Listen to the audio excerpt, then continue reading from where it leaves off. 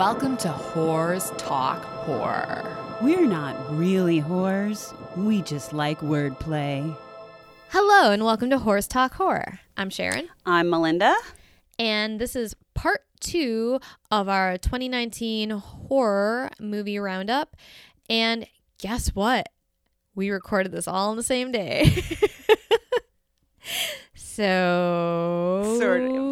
Yeah, we don't know what order. We're not sure of how this is going to be edited yet, but So this transition might be a little bit awkward. but we're pretty awkward in general, so I think if you listen to this show, you're like, what else is new? So let's just get started. What Mindy do you want to talk about? What Mindy?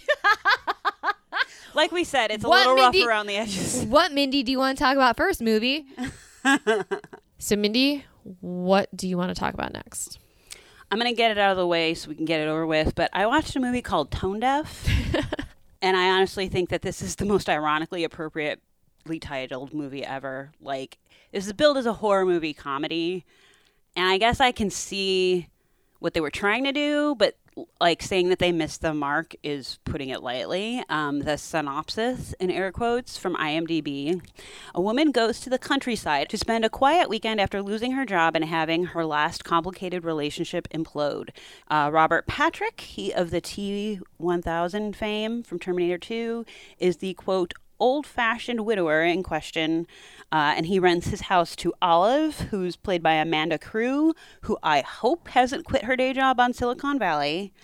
Right from the start, the two generations clash when Robert Patrick asks for $60 more than the agreed-upon price as a security deposit. Olive asks if she can Venmo him, and he looks at her scornfully and says, Venmo? Old people. That's literally what this movie is. It's, I think, trying to be a funny commentary on, like, generations, but I'll save you 90 minutes with this interaction, and this is obviously paraphrasing, but occasionally Robert Patrick would just break the fourth wall and start this random monologue. So here's an example of basically what those monologues would be.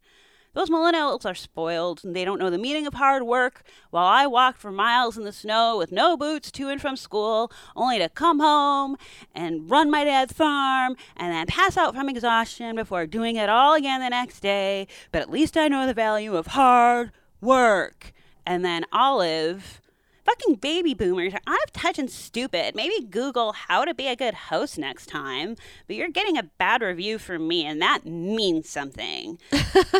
Like, I'm kind of paraphrasing here, but honestly, there's a moment where Amanda Crew looks directly into the camera and utters, fucking boomers. The only saving grace to this movie is that Ray Wise shows up for about 15 minutes as Olive's dead dad. Oh, I didn't know he was in it. Uh-huh. I know, but it's only during an acid-induced trip scene because Olive is in the country and she's bored, and so she bought acid from one of the locals because honestly, it doesn't even fucking matter why. The film's title is also literal, as Olive has always been an aspiring pianist, and it's an ongoing joke in the film that she never made it. The problem is, when you tell a joke, you want folks to laugh with you, not at you. The same can be said about this entire movie, except that none of the jokes were funny. Robert Patrick, my friend, you can do much fucking better. You were the T-1000 and you were on the X-Files, for God's sake. Everybody, sorry, skip it. Thank you. Thank you for taking one for the team, Mindy. Yeah, you're actually, welcome.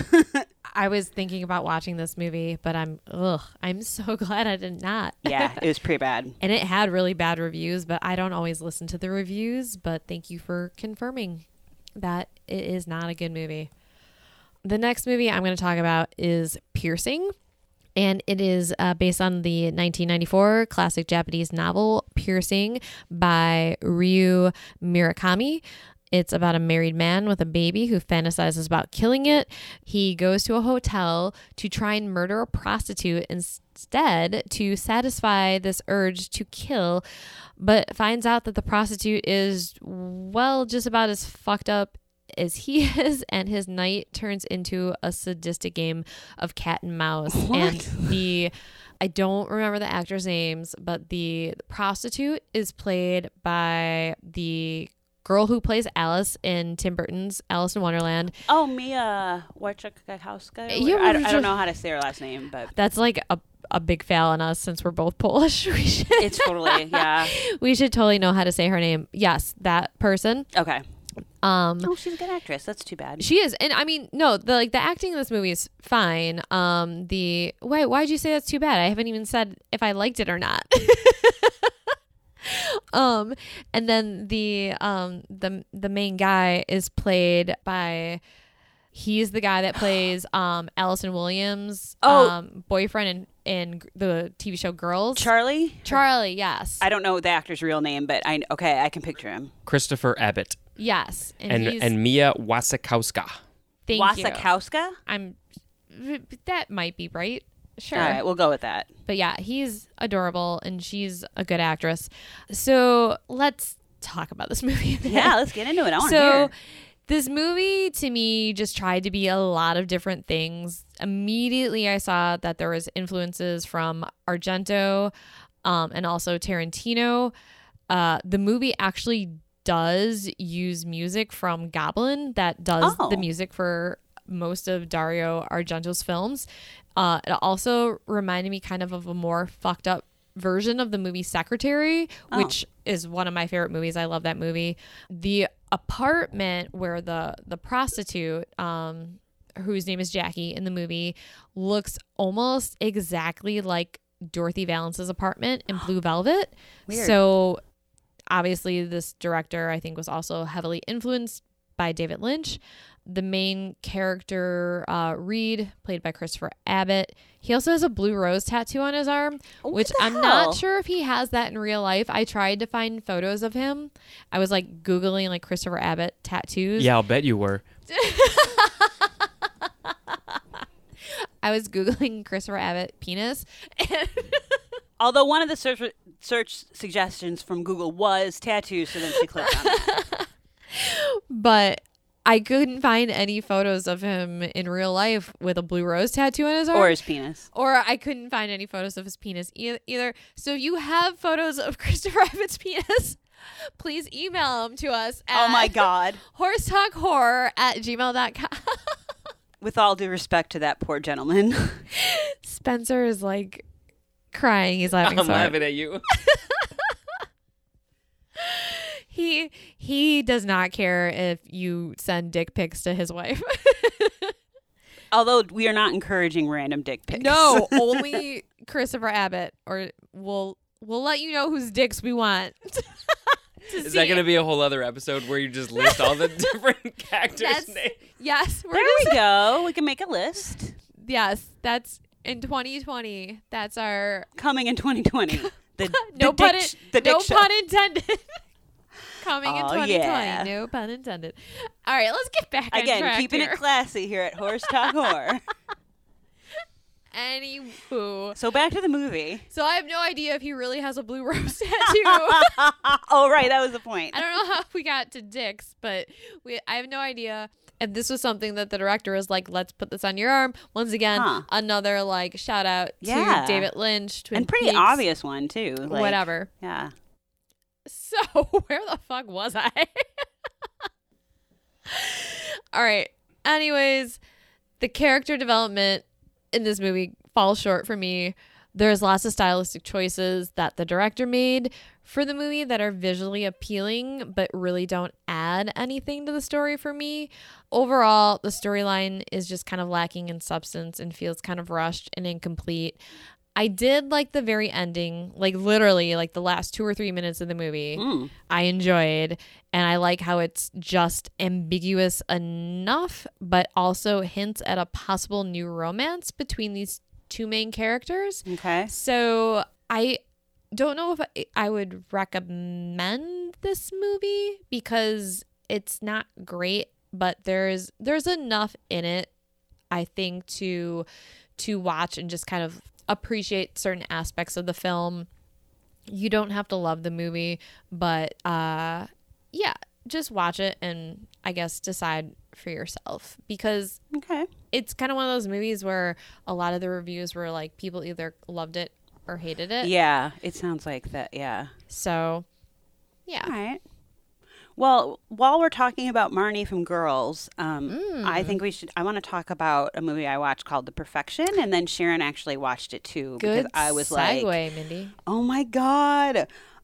This is one of the few instances where marketing for a horror film actually got it right by not giving away the good stuff in the commercials. Unfortunately, it was also a detriment to the film, in my opinion, as it presented this movie more as like another bitches be jealous and crazy kind of horror flick. Yes, Sharon? So I actually knew nothing about this film. Good. And I just, saw it, like went scrolling through Netflix. So I didn't watch any sort of trailer, which I went into this completely cold, which is like basically the way that everyone should watch this. Yep. We don't want to say too much about this film because you should just go in cold if you know nothing about this. Yeah, I had a hard time figuring out how to even talk about this. The short version is basically that this is what Netflix says about this movie. When troubled musical prodigy Charlotte, played by Allison Williams, seeks out Elizabeth, playing by Logan Browning, who I've never seen in anything before, but she was awesome, who is the new star pupil of her former school, the encounter sends both musicians down a sinister path with shocking consequences. There's definitely social commentary happening here. There's also a lot of fun gore, a few limbs that get lost along the way, and amazing performances by Williams and Browning, as I just said. So don't be discouraged by the description or the previews. This one was a shocker, actually, as I felt like I got way more than I was expecting, and I honestly can't really recommend it enough. And that's putting it really lightly because I could talk about this for like hours. I would just say it's a psychological horror movie involving cellists. I think that's all you really need to know. It's great. And I really liked it. So fucking watch it. Short version. Fucking watch it. So here's a couple quickies that we've discussed in previous episodes, so we're not going to get into them too much now, but they're 2019 movies, so we're going to bring them up in case you didn't hear us talk about them in our previous episodes. So there's Haunt, and this description comes straight from IMDb. On Halloween, a group of friends encounter an extreme haunted house that promises to feed on their darkest fears. The night turns deadly as they come to the horrifying realization that some nightmares are real. I thought it was a really good independent film, especially since I wasn't expecting much from it. The acting was all good. The production level on the movie was actually really good considering it is an independent film. The sets were all really well done, and I would totally recommend it and watch it again. And I honestly would not be surprised if they make a few sequels. Yeah, I actually had to watch this twice because I fell asleep the first time, not because of the movie's quality, but just because I was tired and because she was drunk. But yeah, I agree. I thought it was a really interesting premise, and the characters were all kind of like specific. Like we had there's a definite like what's the phrase? The last girl or whatever, final girl. The final girl. The final girl. But like, yeah, I thought it was creepy and weird. And what loses me in movies, and I know Sharon's always like, well, this is what horror movies do. But when characters repeatedly do make really stupid decisions, and I felt like this movie, like I was with them, and even the stupid suggestions and decisions, there was at least somebody to be like, no, wait, blah, blah, blah. So like it was, I don't want to say believable, but like I could get into it right away, and I was on board from the beginning, and it was creepy, and like I don't know, I'm assuming it was just filmed in one big warehouse because like I don't know how they would make all those sets, but yeah, like the production value was surprisingly really high looking, especially for a small budget. So yeah, and impressive. I kind of hope they do make a sequel because I would watch this franchise. It might be bigger and better. Yeah, for sure. Next, we have Annabelle Comes Home, which I believe I discussed in our very first episode. Definitely better than the original because I thought the original was horrible. There was a couple good jump scares. And then I wrote, why was there a werewolf? It's better than the original. I would just recommend it if you're looking for something. Wow. If you want to watch something, it's better than watching nothing. That's a burn right there. That's a pretty good burn. I think James Wan should hire me to write publicity for his movies. Like those True Life movie posters or trailers or whatever. And then last movie that we've previously discussed from 2019, Three from Hell. Yep. I think we talked about this in one of our October episodes, and I'm such a huge fan of the first two movies, and I love Rob Zombie to death. So Do you? I didn't know that. it's a secret. So yeah, I really enjoyed it. It was my least favorite of the three, but I was glad to see Baby and Otis back on the big screen one last time, and I really liked how they made Baby basically steal the show, and she was a total badass. Plus, props to Dee Wallace for her small role. That was awesome. What up? And we had no idea that it was her until after the movie. Yeah, Sherry Moon Zombie, right? That's her name? Yeah. She posted a picture on Instagram of her and Dee Wallace with her arm around her, and like they're both making silly faces, and that's how I was like, I like texted Sharon, I was like, remember how we saw in the credits that Dee Wallace was in this? Holy shit. And I like sent her the picture because we totally didn't recognize her, but clearly they had fun. Offset, from what I've seen, like seeing their posts on Instagram. I'm not as big of a Rob Zombie fan per se as Sharon is, but I do appreciate what he does because he has a point of view.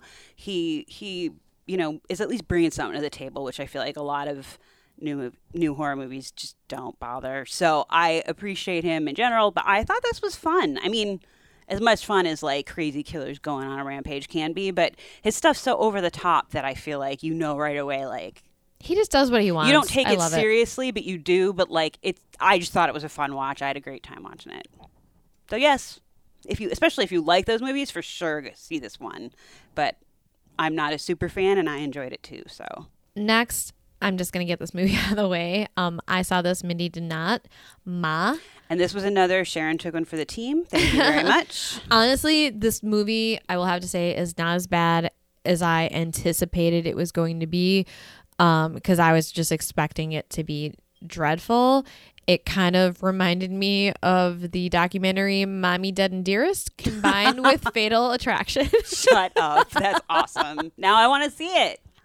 Honestly, I'm not going to tell you not to watch it because I kind of enjoyed it. It wasn't great. It was almost exactly what I anticipated it to be. Okay. But just slightly better. Okay. Because with all the negative reviews, like I just expected it to be total horseshit. When I saw the trailer, I just thought Octavia Spencer needed a good paycheck. Extra paycheck. You're very concerned with a lot of actors and actresses' paychecks. Well, when you see such good talent making crappy movies, you're like, well, there's got to be a reason for it. I'm assuming it's a paycheck. Well, I don't think any of these actors or actresses are in risk of being like hand to mouth. Well, Amy Seimetz, I always say it wrong, but she was the mom in the New Pet Cemetery. Yeah, She's an independent actress mostly, and she gets steady work, but like... Yeah, John Lithgow and Octavia Spencer. He was just having fun. Sometimes it's just fun to make a fucking horror movie. Yeah. I okay. think. I agree. And I could see that. But also, I think this is a PSA about the dangers of social media. And boy. It's not great, but it is definitely not as bad as the reviews say it is. So I would recommend it if you're looking for something kind of fun and you want to see Octavia Spencer be scary? Be a fucking psycho bitch. Awesome. Yeah. All right. So what are we going to talk about next? I'm going to talk about In the Tall Grass. Another Stephen King is... He's killing it.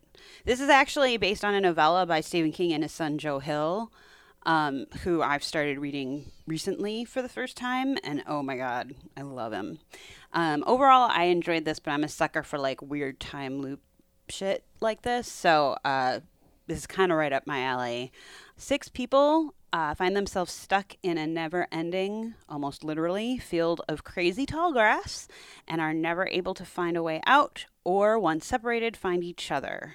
Without giving too much away, the overall concept is not new, but it's engaging regardless, and that's a testament due largely in part to decent writing, acting, and a simple but effectively executed claustrophobic concept, I think. It's not super long. It honestly could have gotten away with being a short film, and I stopped counting how many times I thought, this would make a good Twilight Zone episode. Visually, the director, who's done a bunch of great stuff if you look at his IMDb credits. He was clearly inspired by The Twilight Zone, and I think a little bit by Lost, the show Lost. I haven't read this novella, so I don't know how much is taken from the novel, but we've got the two characters who open the movie, a field that seems to mess with perception, then other people already in the field who seem nice enough, but can we trust them? That's all very Losty. At times, the grass field looked almost jungle-like, which added to the disorientation. There were weird time fluctuations, and there actually was, no joke, a big black rock, which is something that features into Lost.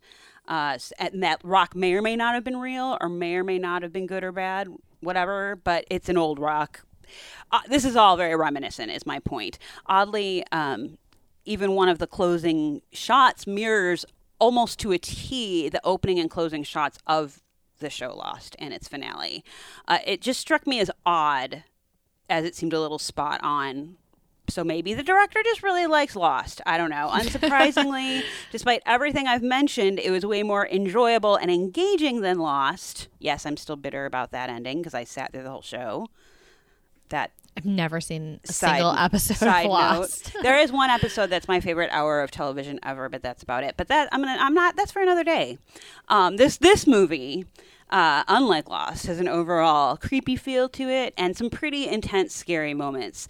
Despite using a very familiar trope as its basic premise, I enjoyed this ending. I won't say why, because spoilers, but I will say that it was not what I expected based on how stories like this one usually go, so kudos to them for that. That's all I'll say. 2 observations. Patrick Wilson singing Midnight Special is worth the price of a Netflix subscription alone. And we will accept pictures of his penis. Yes, for sure. Also, there's a church that looks almost exactly like the church in the first season of Westworld that was at the center of the maze. Maybe it's just like a generic rundown church movie set piece that like is in Hollywood and just gets used. But I just thought that was funny because I was like, find the maze. I don't know. Anyway, I did like it, though. I recommend it. Patrick Wilson, end of story. All right. So I'm going to talk about The Haunting of Sharon Tate.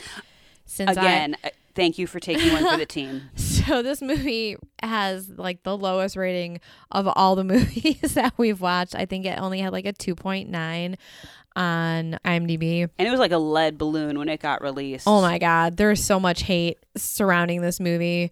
But since I was named after Sharon Tate, Are you serious? I really wanted to. Well, that's what I'm just telling people.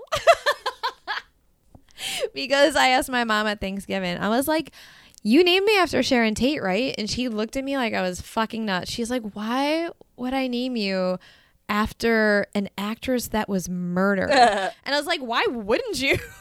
She's very pretty. She was like, I named you after the song Sherry Baby. I'm like, but my name's not Sherry, and you never called me Sherry growing up. I'm like, how does that make fucking sense?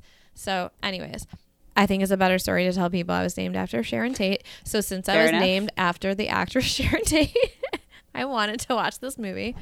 So, in this movie, Sharon Tate is played by Hilary Duff, who, honestly, I don't know if I've ever seen a Hilary Duff movie or TV show. I don't think I've ever seen her act before. And she's actually pretty good. I'm not going to fucking lie. So, all right, here we go. So, yeah. In this version of the days before her murder, Sharon Tate becomes plagued by dreams and visions of her death and the death of her friends during approximately like the last 3 days of her life. She talks a lot throughout the movie about fate during the movie with her friends. And this is actually an exact quote. She says, "How the simplest of choices can infect the entire outcomes of our lives.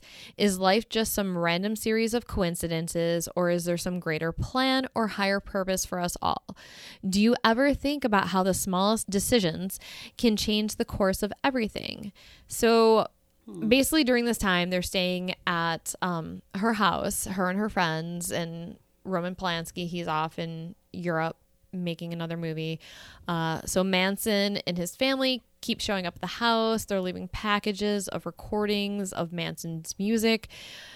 which probably did not happen. I was just gonna say during that time, but was inspired by the fact that Manson, who actually wanted to be a rock star, and he's the one that ordered the murders of Tate and the 4 others, because the previous owner of that house was Terry Melcher, who is a music producer, and he refused to make a record with Manson. So I think Manson wanted revenge, and that's why he ordered the murders. Yeah, I was under the impression that Manson was ordering the murders thinking that the producers still live there. That's kind of what I thought. And he Yeah. was living there with Candace Bergen, and then they moved out, and then Roman Polanski Right. and Sharon Tate bought the house, which I don't really know for sure exactly what was going on in Manson's head. I don't think anyone during really that does. time, Yeah. because obviously, you know, when they showed up at the house, it was not Terry Melcher and Candace Bergen, and I'm sure the family knew what they looked like and Yeah, decided I to kill all these wonder. people anyways. So who knows? So basically, in this movie, Manson shows up at Sharon Tate's house 3 days before she's murdered, and he's actually looking for Terry Melcher in the movie. So Right. you could be right. He's obviously not there. They say, you know, he's not there. The dialogue in the movie is pretty weak. There is a ton of criticism around this movie being very exploitative of the murders. Sharon Tate's own sister has come out saying that Sharon has never had any visions of her and Jay Sebring, who is one of her friends that was murdered that night, because in the movie that she was telling a reporter that she was having visions of them having their throats cut. Whoa. The director of this movie, he basically defended the film by saying this movie gives the victims a chance to fight back against their attackers, which is something they weren't able to do in real life. And that was his main purpose of this film. But they also do show like pretty violent murders of Okay. Tate and all of her friends in this movie, which, yes, is exploitative. And Yeah, that was what I was going to ask is, do they actually show the murders happening? And if they do graphically, I'm out completely. They do. It's not, I wouldn't say it's super graphic. When they show it, it takes place in Sharon Tate's dream. Oh, so they don't actually show like the attack happened for real? No, I mean, well, they show it for real, but it's a dream. So they're showing all of them being murdered, Weird. but it's a dream sequence. It's one of those things that like I kind of want to watch this, but I don't, because I feel like it is really disrespectful and gross. But at the same time, I'm like curious because I'm like, why would they make a movie with Hilary Duff about Sharon Tate? You know, it's not a great movie, although I'm kind of curious to see what your opinion of the movie would be. It's on Amazon. Maybe I'll like, have a few beers and watch it. Yeah, I'm honestly really curious to see what you would think of it.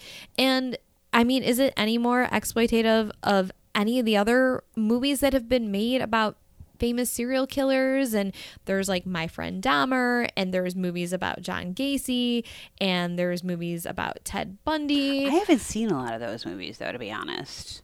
Well, I mean, you saw the new Ted Bundy movie with Zac Efron. Yeah, but and that wasn't. They didn't show anything. no, honestly, they didn't show any of I actually the murders, and kind of I was liked that one. it was okay. The ending, the ending caught me on that one. Technically, that was 2019. I guess we can talk about that. Like mention Oh, it. yeah. I mean. But no, I that movie, I was like weirded out by it because I was like, where are they going with this until the ending? And then I was in. But yeah, I see your guess- point. Like, but I haven't seen those other movies. I guess my main point is, I mean, yes, the dialogue's weak. It's not a great movie, but a 2.9 just seems very, very low. And people, I mean, they're fucking pissed about this movie. I don't really see how this movie is any worse than any other like horror slasher movie. I mean, so many of those movies you could say are exploitative against women in general, or Right, of exploitative course. against any group of people, you know, depending on what Yeah. movie you're It's a watching. good portion of the movies that I watched on this list that were that main theme, actually. Yeah.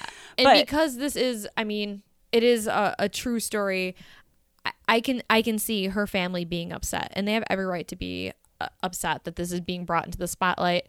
But as the director was saying, because they do take revenge on the killers, Okay. and you'll see that in the movie. Okay. And I don't know. I would say I would recommend watching it just for the fact that it is such a controversial movie. Just watch it and make up your own opinion on it. Okay. So really quick, we've actually mentioned this on previous episodes, but since we're doing our year-end roundup, we have to mention The Dead Don't Die, the zombie movie by Jim Jarmusch. It was in our, we talked about this actually specifically in our October Halloween movie roundup episodes. So we're not going to deep dive. If you like Jim Jarmusch, this is his version of a zombie movie. It's paced as his films kind of normally are. It's very, very much his social commentary on how we are all zombies because of consumerism and social media, which I, again, found a little way too heavy-handed. I didn't expect that coming from him, but so be it. It definitely was enjoyable. If you're expecting a movie like Zombieland or Shaun of the Dead, you will be disappointed. If you're a Jarmusch fan, I think you'll dig it. All right, so next, here's another creature movie. It's 47 Meters Down, Uncaged. I did not see the 2017 47 Meters Down movie, but it's one of those movies where you do not need to watch the first one to watch the second one. Basically, 14 girls living in Mexico decide to explore a submerged Mayan city off the ocean against their better judgment. They soon discover they're not alone in the underwater cave when they see a giant shark. The entrance to their cave becomes blocked. Their air supply is steadily dwindling, and blind cave sharks are stalking them for their next meals. The girls must navigate the underwater labyrinth of claustrophobia-inducing tunnels and caves in search of another way out or become lunch. So I thought the movie was fun. It did definitely make me feel a bit claustrophobic. I like that the main girl was pretty badass and knew how to handle herself in this situation. Her dad is played by John Corbett from Sex and the City. Go Team Aiden. Her dad he's kind of like an underwater archaeologist and goes on cave diving expeditions all the time and used to take her with him. Of course. So yeah, obviously. So that's how her character becomes pretty knowledgeable about like scuba diving and sharks and such, and is able to help like save her friends, or I guess, well, I don't know, she saves all of them. Spoiler alert. I mean, if you want to get very nitpicky, there's scenes where they're like all talking to each other the whole time, even though their ears are exposed, and I'm not sure how they were able to hear each other underwater. Plus the sharks were able to hear, and they like were making so much noise screaming the whole time that I don't know how they didn't get eaten within like the first few minutes of the movie. But anyways, it wasn't anything that we haven't seen before, but I actually enjoyed it well enough to ignore the major plot holes and ignore the science behind what would make the whole movie completely implausible, because sometimes you have to do that with horror movies. So yeah, I kind of liked it. Okay. I'm a little embarrassed to say. Whatever. All right, so this is a movie we both saw, and a movie that neither of us had ever heard of until like maybe like 2 minutes before we put it on. It's called Little Monsters, and it is not the 1989 movie with Fred Savage and Howie Mandel, and it's definitely not a remake of that movie either. But it's highly recommended. Yes, it is. The original one. Yes. Okay, I never saw the original. Well, the other one. It's not. This Well, isn't a okay. remake. Oh, yeah. I never saw the other Little Monsters. Yeah, definitely not a remake. So this is an Australian movie, and it stars what is becoming one of me and Mindy's favorite actresses. Hell yeah. Lupita Nyong'o, who plays a kindergarten teacher named Miss Caroline, who takes her kindergarten class on a field trip to a farm to see a famous children's television performer named Teddy McGiggle, and one of her students named Felix, who's, yes, an adorable little boy with an Australian accent. Yep. And he has an uncle named Dave, who's a washed-up musician and just kind of a deadbeat who just broke up with his girlfriend.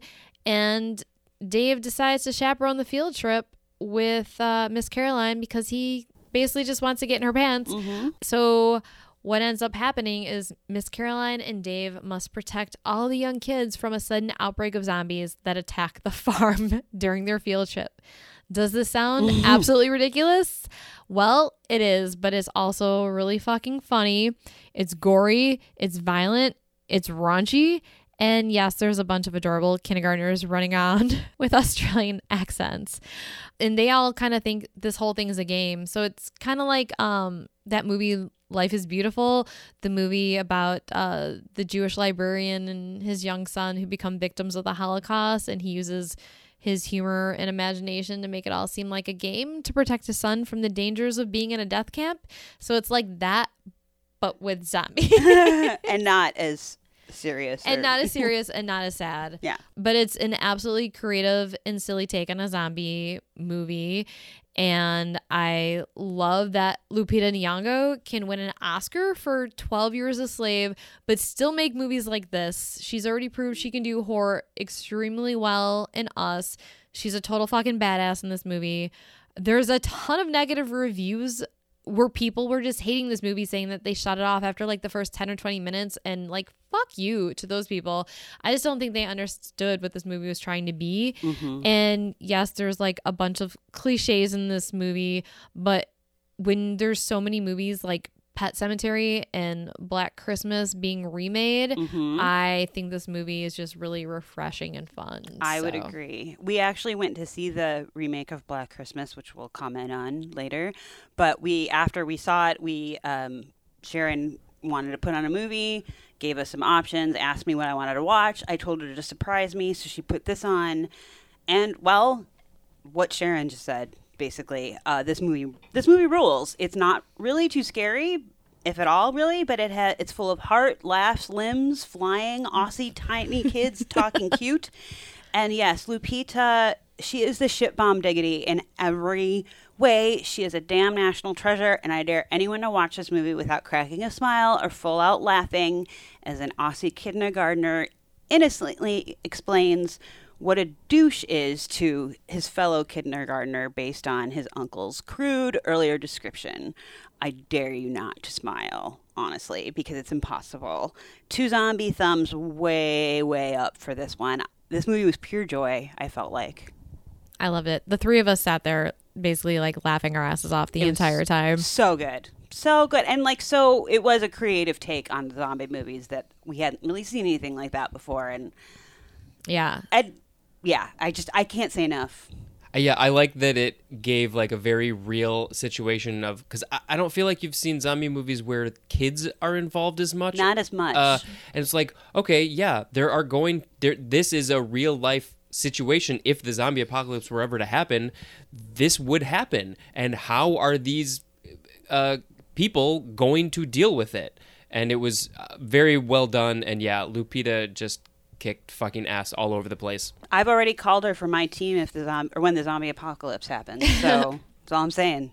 Well, since you mentioned the remake of Black Christmas, let's do it. Let's just talk about it, because oh my God, I don't think I've ever heard such backlash towards a fucking movie remake. So let's just start with what this even has in common with the original movie, which is not that much. Yeah.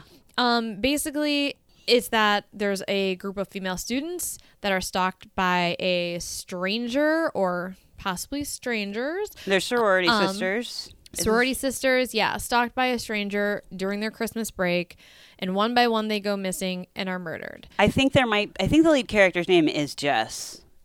No, so there's not even that. Okay. So, anyways, there's a couple of callbacks to the original movie.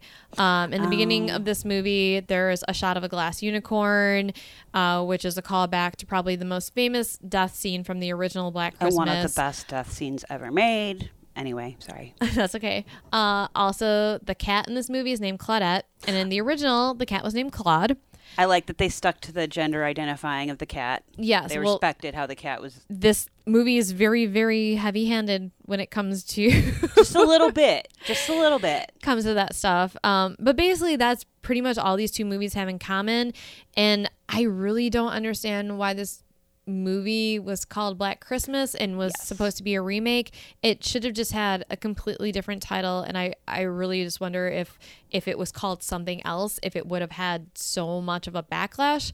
So basically, the overlying main theme of this movie is essentially based on the hashtag #MeToo movement, with the main protagonist Riley, played by Imogen Poots, who is drugged and raped 3 years earlier by a frat boy, and that same boy returned to campus for a pledge initiation, and coincidentally, Riley and her sorority sisters start receiving strange and threatening texts around that same time, which is, I guess, the modern day version of obscene phone calls that the sorority sisters receive in the original movie. Yeah, I mean, yeah, technology. And according to IMDb, the director of this movie is Sophia Takal. I'm not sure if I'm saying her last name right, but she co-wrote the script with April Wolf. They worked extensively to make this vision of Black Christmas as feminist as they could. Well. And they definitely succeeded. They stated in an interview, quote, "I wanted to make a movie where instead of feeling objectified or watched from a distance, the audience felt seen. And besides rape and toxic masculinity, the story also deals with racism." One of the other main characters of this movie starts a petition, or this actually took place in the past. We don't see this, but they talk about it. She started a petition to have the college remove a bust of the beloved but racist founder of the college. So things that I liked about the movie are, probably my favorite scene was there was a remake of the song Up on the Rooftop, Yes. the Christmas song. So this was actually, I found this out later. It was written by Ricky Lindholm of Garfunkel and Oates. That makes sense. And the song that they sing in the movie is called Up in the Frat House. And it basically calls out rape culture. Which I agree, that was like that was a great moment. That was an awesome scene. I thought that was the best scene and of the clever, movie. and yeah, I would agree. And it happens like right at the beginning. So if you want to save time, you always watch the opening and shut it off. Or I think you just go on YouTube and find that song. Oh yeah, probably. Yeah, that was clever. And I mean, now I'm like, okay, that makes sense that it was written by her. All right. So the movie, I thought, started out good. The opening scene of the movie, which does not give anything away, but it was a totally realistic portrayal of what women go through constantly when they're walking alone or even in a group. They're constantly checking their surroundings. So the movie starts with a woman walking by herself. A strange man starts walking behind her. She starts like quickening her pace. She puts her keys between the knuckles of her fingers to defend herself if she needs to. And this is stuff that we all do now as women and men too. Yeah. But thanks to watching shows like Forensic Files and listening to podcasts like My Favorite Murder, this is basically what we do now to protect ourselves. And I appreciated these aspects of the movie. That's a good point. And I think most of the hate towards this movie comes from it being just really, really heavy-handed dealing with the issues of feminism. And also a lot of people seem to view this movie as a man-hater movie, which I do not think this is a man-hater movie. I think it takes relevant issues that are in society today and puts those topics into a horror movie. And how many movies exist about half-naked women in sorority houses getting brutally murdered and acting like airheaded nymphomaniacs, or women being gang raped or killed by the dozens in like slasher flicks? And we enjoy these movies, and these movies keep getting made. And I just want to say the day before we saw this, I think I was at Trader Joe's and somebody's like, oh, what are you going to do this weekend? And I was like, oh, I think we're going to go see Black Christmas. It's a remake of a horror movie about girls in a sorority house. And when I left the store, I was like, oh my God, I probably sound like such a misogynist or something, talking about I want to go see this movie about sorority girls. And then I was like, that is not what I meant at all. Like Black Christmas, the original, is actually a good movie. And I felt really terrible because yes, there's a lot of movies like that are just completely gross and like misogynistic, and it's terrible. And yes, and the original does tackle these feminist issues. It does it more subtly and effectively. I would argue. And we're not even going to get into that now because we've talked about that in past episodes. But it does. But I just really think it's a double standard that all these other horror movies victimize women, and we all just accept it as, well, this is just what horror movies are. And then one horror movie written by women comes out calling out men, white men in particular, for shit that really happens. And according to womenshealth.gov, 1 in 5 women in college actually experience a sexual assault. Yeah. And suddenly this movie is like the worst piece of trash ever, and men are the true victims here because it's like women hating on men. Ooh. And Okay, I've not heard that. I actually haven't paid attention to any of the criticisms at all. oh my God, it's and hard I've not to. not heard that argument, which that's total bullshit. The issue that I had with it mainly is that, I mean, it's feminist overkill almost, because I enjoyed agreed. the fact that the women were kicking ass and we're not just like helpless victims or whatever, but the circumstances involving the murders, I guess I'll say in air quotes or whatever, like, is so utterly ridiculous Yeah. that like it makes it hard to take it seriously, which disappointed me. Well, I'll get to that. Okay, but that's what that was my problem, is that I was like, this would have been good if we could have taken this more seriously, but I had a hard time taking this movie seriously, which was a shame. Yeah. And I think that, every single time a minority tries to come forward and call out inexcusable behavior towards a majority, it should not turn into that majority attacking back against the people who are already oppressed, which I think is like a lot of the backlash of this movie is men just, saying like, no, like you're attacking us now. It's like, no, people should just try and learn and understand what the underlying message of this movie is. And just in general, in life, whenever an oppressed group of people are saying, hey, see me, this is my reality, people need to listen and learn and grow. Yeah. And you just said, I didn't care for the movie either. It totally lost me when they revealed the killer's motivation and the motivation behind the murders. But I would recommend people watch it and make up their own minds and try and be a little open-minded about this movie. I mean, after all, it's just a fucking movie, so calm the fuck down, people. All right, my rant over. Well, I for would me. also argue, why can't we say, well, this is a shitty movie and not, this is a shitty movie that's attacking white men? Yes. That would be my complaint about the complainers or the haters, I guess. I agree. Because it is, I agree that it's not a good movie. The themes were there and they could have done better, I think, calling it and billing it as something different than Black Christmas. But yeah, I just wanted it to be a better movie, because kind of like with the Ghostbusters remake, if you watch that movie, it's funny as fuck. And those women are amazing together, but the movie is terrible. Yeah. So it's like, how about we write better movies for women and make them more believable? Well, but also, if you're women gonna, wrote this movie, though, Mindy. So you can't say, how about we write better movies for women when the women are writing this well, okay, movie? so let's write better movies in general. But then if they're bad, don't attack them because it's women hating men. Just say, well, this is a shitty, scary movie. Like, in general, Yeah. But there, yeah, we All right. go on. We could spend like hours debating this, but we're not gonna. 'Cause Anyways, whatever. Watch the movie for yourself, make up your own mind, and try and be open-minded. That's my point. Maybe wait for Netflix though. Don't pay like $8 to see it or whatever. True. All right. So I definitely watched a lot more movies. You got a few more in than me. Yeah, definitely. Than Mindy these last few weeks. So I'm just going to go through some of these kind of quickly.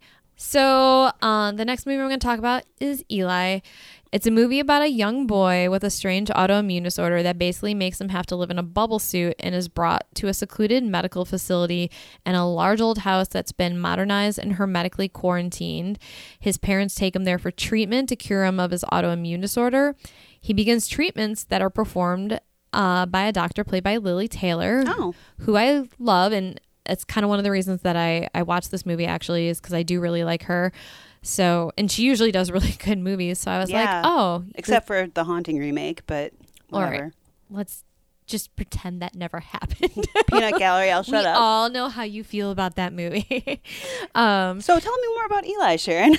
So basically the treatments are extremely painful and Eli starts to experience some supernatural phenomena while he's going, or basically after his treatments, he starts experiencing these supernatural occurrences. Or is he just experiencing hallucinations, which might be a side effect of his treatments? He starts actually becoming sicker and sicker instead of becoming healthier, like treatments are supposed to do. Yeah, right. The supernatural experiences start increasing and he begins to uncover the truth about what's really happening to him. This movie actually had a lot of potential, but the ending of the movie was so horrible. Oh, it really? went from being a supernatural psychological thriller and kind of ended with a Rosemary's Baby type twist, and there was some really bad special effects at the end of it. I wasn't really expecting too much from the movie and was hoping it would be somewhat good since Lily Taylor was in it, but the ending was such a letdown that it really just like ruined the whole movie for me. So I would not recommend Eli. But then again, we hope you got a good paycheck, Lily Taylor. Yeah, I'm not worried about anyone's fucking paycheck. You know whose paycheck I'm worried about? I'm worried about my paycheck. Maybe you should start making some horror movies. Fuck all the actors. Honestly, like, thank you for entertaining us, but also you make way more fucking money than we do, even probably the independent actors and actresses. So Just saying. just keeping on with the whole like creepy kid theme. Like I said, I watched a lot of these creepy kid movies. I also watched The Prodigy, starring Taylor Schilling from Orange is the New Black. She plays a mother whose young son Miles starts exhibiting some rather disturbing behavior, we should say.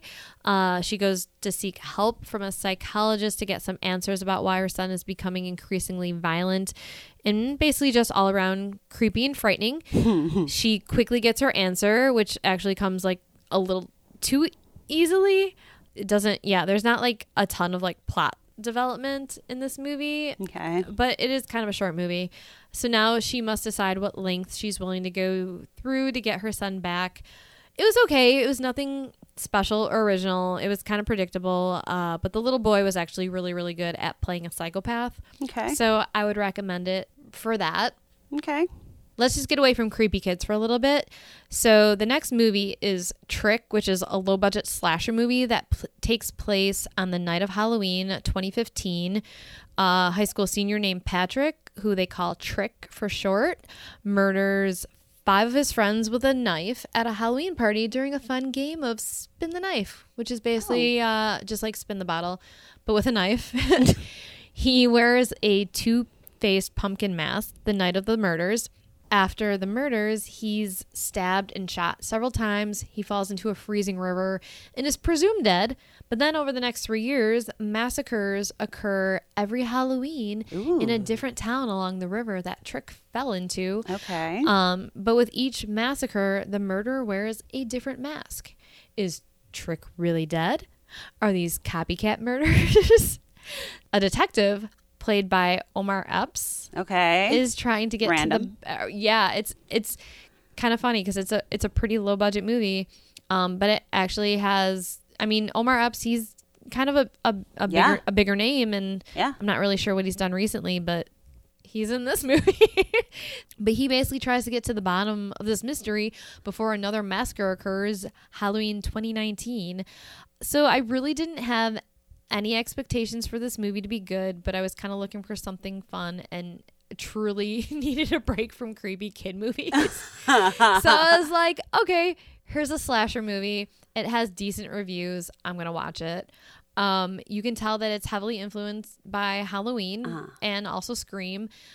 And honestly, with a bigger budget, this movie might have been pretty good.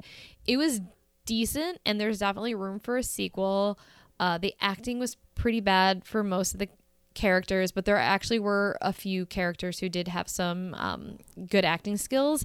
Tom Atkins, who was in The Fog and also Halloween 3, was in it, and also Jamie Kennedy.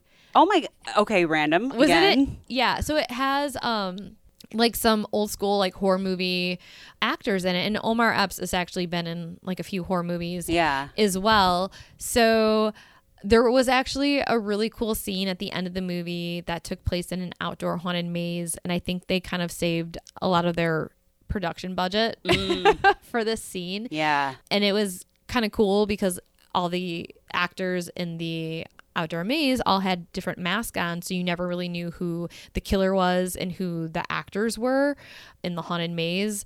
So basically, I would just say if you don't expect much from this movie, you'll probably like it. Okay. Okay, so the next movie we're going to talk about, I really wanted to see and didn't get a chance to, but Sharon did get to watch it. So Sharon's going to tell us all about In Fabric. All right, so this movie, it's about a group of witches. At least I think they're witches. They run a department store, and the story follows the life of a red dress as it's passed from person to person, who each meet their fatal end after wearing the dress. What? So the department store and the women who work there are very, very similar to the witches who run the dance academy in the original Suspiria. Beautiful set design. I'll say that. Definitely influences from Dario Argento. Also, there's some influences from Lynch as well. It's funny because like a lot of the movies that we watched, I've seen, and not just in this episode or the 2019 movies, but there's so many horror movies that just are influenced by Argento and Lynch. Yeah. Anyways, but yeah, there's one scene in the department store that has like these red curtains in the background, and everything starts to become slow motion, including the music, and it's just very reminiscent of the Red Room from Twin Peaks. Cool. Also, Brienne of Tarth is in this movie from Game of Thrones, and she plays the older girlfriend of the main character's son, and basically she just gets a lot of oral sex performed on her. Sweet. So it's a little bit of a change up from Game of Thrones for her. The first half of the movie is really just creepy and eerie and unsettling, and like I said, it's very reminiscent of Argento and Lynch. So if you're into that, I think you would really enjoy at least the first half of the movie. Then the mood completely changes the second half of the movie, and it's almost an entirely new film. It's a lot lighter. Like the set design is not as theatrical or colorful. I definitely preferred the first half of the movie much better than the second half. The second half of the movie, I didn't care about any of the characters. Eventually, they do tie in the second part of the movie to the first part of the movie. Although the ending of the movie was a little hokey, it was not predictable. So I will give it that. There was a couple good scares in the first half of the movie. I should say there was a couple good scares, and there's a shitload of creepy mannequins. Sweet. It definitely did not need to be as long as it was. It was almost a 2-hour movie. Actually, it might have been a little over 2 hours. I don't remember. And there was these two characters in the movie that were kind of like the Bobs from Office Space. I think they were in there for comic relief, but actually they were like really intimidating, and they kind of creeped me out. So yeah, they were like creepy Bobs from Office Space. I think a lot of the people who criticized this movie, because it also had a lot of hate on IMDb, I don't think they really liked the pace of the movie because it did move kind of slow, and also I don't think they liked the length of the movie. It was too long. I did read some reviews criticizing one scene that involves, let's just say, a very realistic mannequin, an old man, and a witch. But I've definitely seen much worse scenes in movies. So I'm not really sure what all the fuss is about, unless someone who's not really into horror put this movie on because they thought it would be like the movie The Phantom Thread. And if that's what they thought, then they were definitely in for a shock. Would you recommend this one? I would. I honestly think it would have been better as a short film. Okay. Than like a 2+ hour movie. But I would recommend it for the first half of the movie alone. Okay. Cool. That's going to do it for all the 2019 horror movies that we have watched this year. So now we were going to give our personal top 3 favorite movies and our 3 movies that we're just going to say just skip it. Fucking skip it. So I guess for my top 3 favorite horror movies of 2019, Midsommar, no surprise there. One Cut of the Dead, just because, God, there a 37-minute intro without a single edit. That's just amazing. It made it to my Shudder list. I added it to the list. Put it on the list. Put it on the list. And then finally, I'm going to go Dr. Sleep because I was really, really impressed with Mike Flanagan's creation of the book. I'm still dying to see it. Mindy, what are your top 3 favorites of 2019? Well, I would say Midsummer, but since you said, but again, You like can no have surprise. the same one. Well, but I'm looking at this list and I'm kind of thinking that that's a given. So I'm gonna go definitely with The Perfection, because I did not see that movie coming and it was so much better than I expected in so many ways. I'm gonna say The Hole in the Ground, because I thought it was creepy as fuck. Like from the beginning, I loved it. I really recommend it. And to counter that, I'm going to go with Us, because I actually really, really liked it, and I've not been able to stop thinking of it. So I kind of want to watch it again, but also like don't want to, because I'm like creeped out. But that's why I didn't really want to say Midsummer, because I want an honorable mention to go to Ready or Not, because that was just plain old fun, and I loved it. And again, Wait, wasn't that just 4 movies? No, Us, Hole in the Ground. Oh, no, shoot, it was. Okay, but that was honorable mention was to Ready or Not. So technically, that's not. So my 3 are Hole in the Ground, Us, and The Perfection. Okay, cool. With special props to Ready or Not. Okay, so now that we've given you our top 3 recommendations, here are the bottom 3, I guess you'd say. In my opinion, the horror movies I enjoyed the least of 2019, definitely the Pet Sematary remake. Sometimes Dead really is better. Black Christmas remake, sorry guys, but you could do better too. We all can. Let's work on it as a society, shall we? And lastly, Tone Deaf, because it was exactly that. All right. My bottom 3 movies would have to be Pet Sematary as well. I'm not going to say Black Christmas just because, well, one, you said it. Also, I didn't hate it as much as you did. And also, I think it's I kind of like that there's so much controversy surrounding it that I just recommend people watch it just to make up their own opinions. So instead, I'm going to go with The Haunting of Sharon Tate, which also has a lot of controversy surrounding it.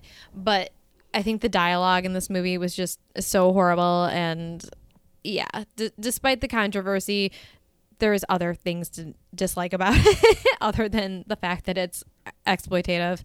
And also Girl on the Third Floor, because CM Punk cannot act. And also, what's with all the cum? So Can I add in my few thoughts? Sure. Am I an honorary whore? Yes, you are. If you must. You're not honorary, Spencer. You are a Oh, whore. You are a yeah. whore.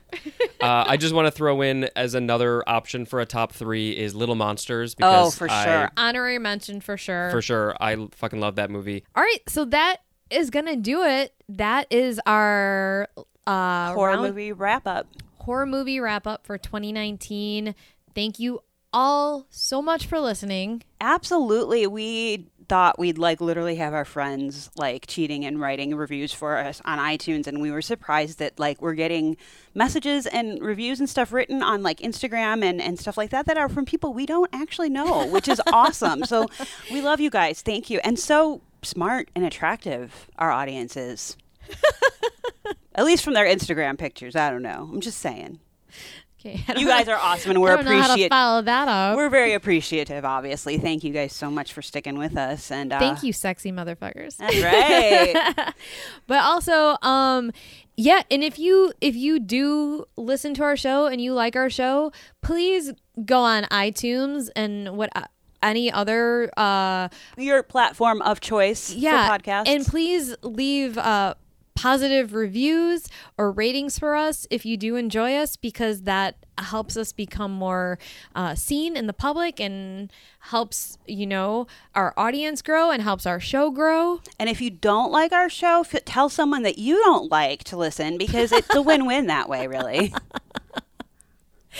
I like that, Mindy. It's a good way to think about it. I actually stole that from a theater company I used to work for, who will remain nameless, but it's still a good plan. If you want to punish someone, there you go.